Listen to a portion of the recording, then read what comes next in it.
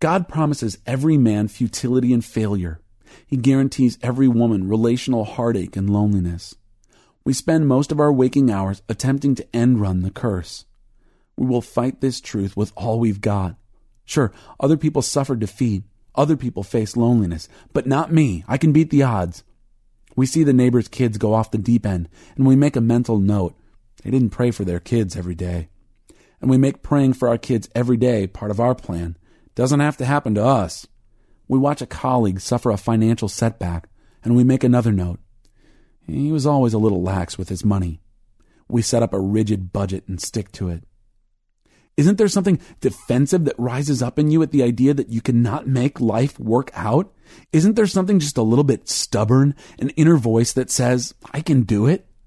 Thus Pascal writes, all men seek happiness. This is without exception. Whatever different means they employ, they all tend to this end. This is the motive of every action of every man. But example teaches us little. No resemblance is ever so perfect that there is not some slight difference, and hence we expect that our hope will not be deceived on this occasion as before. And thus, while the present never satisfies us, experience dupes us, and from misfortune to misfortune leads us to death. From Pensée. It can't be done.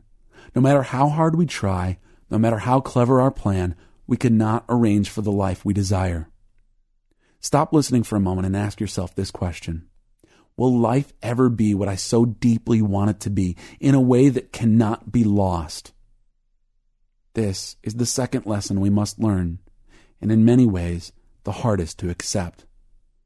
We must have life. We cannot arrange for it.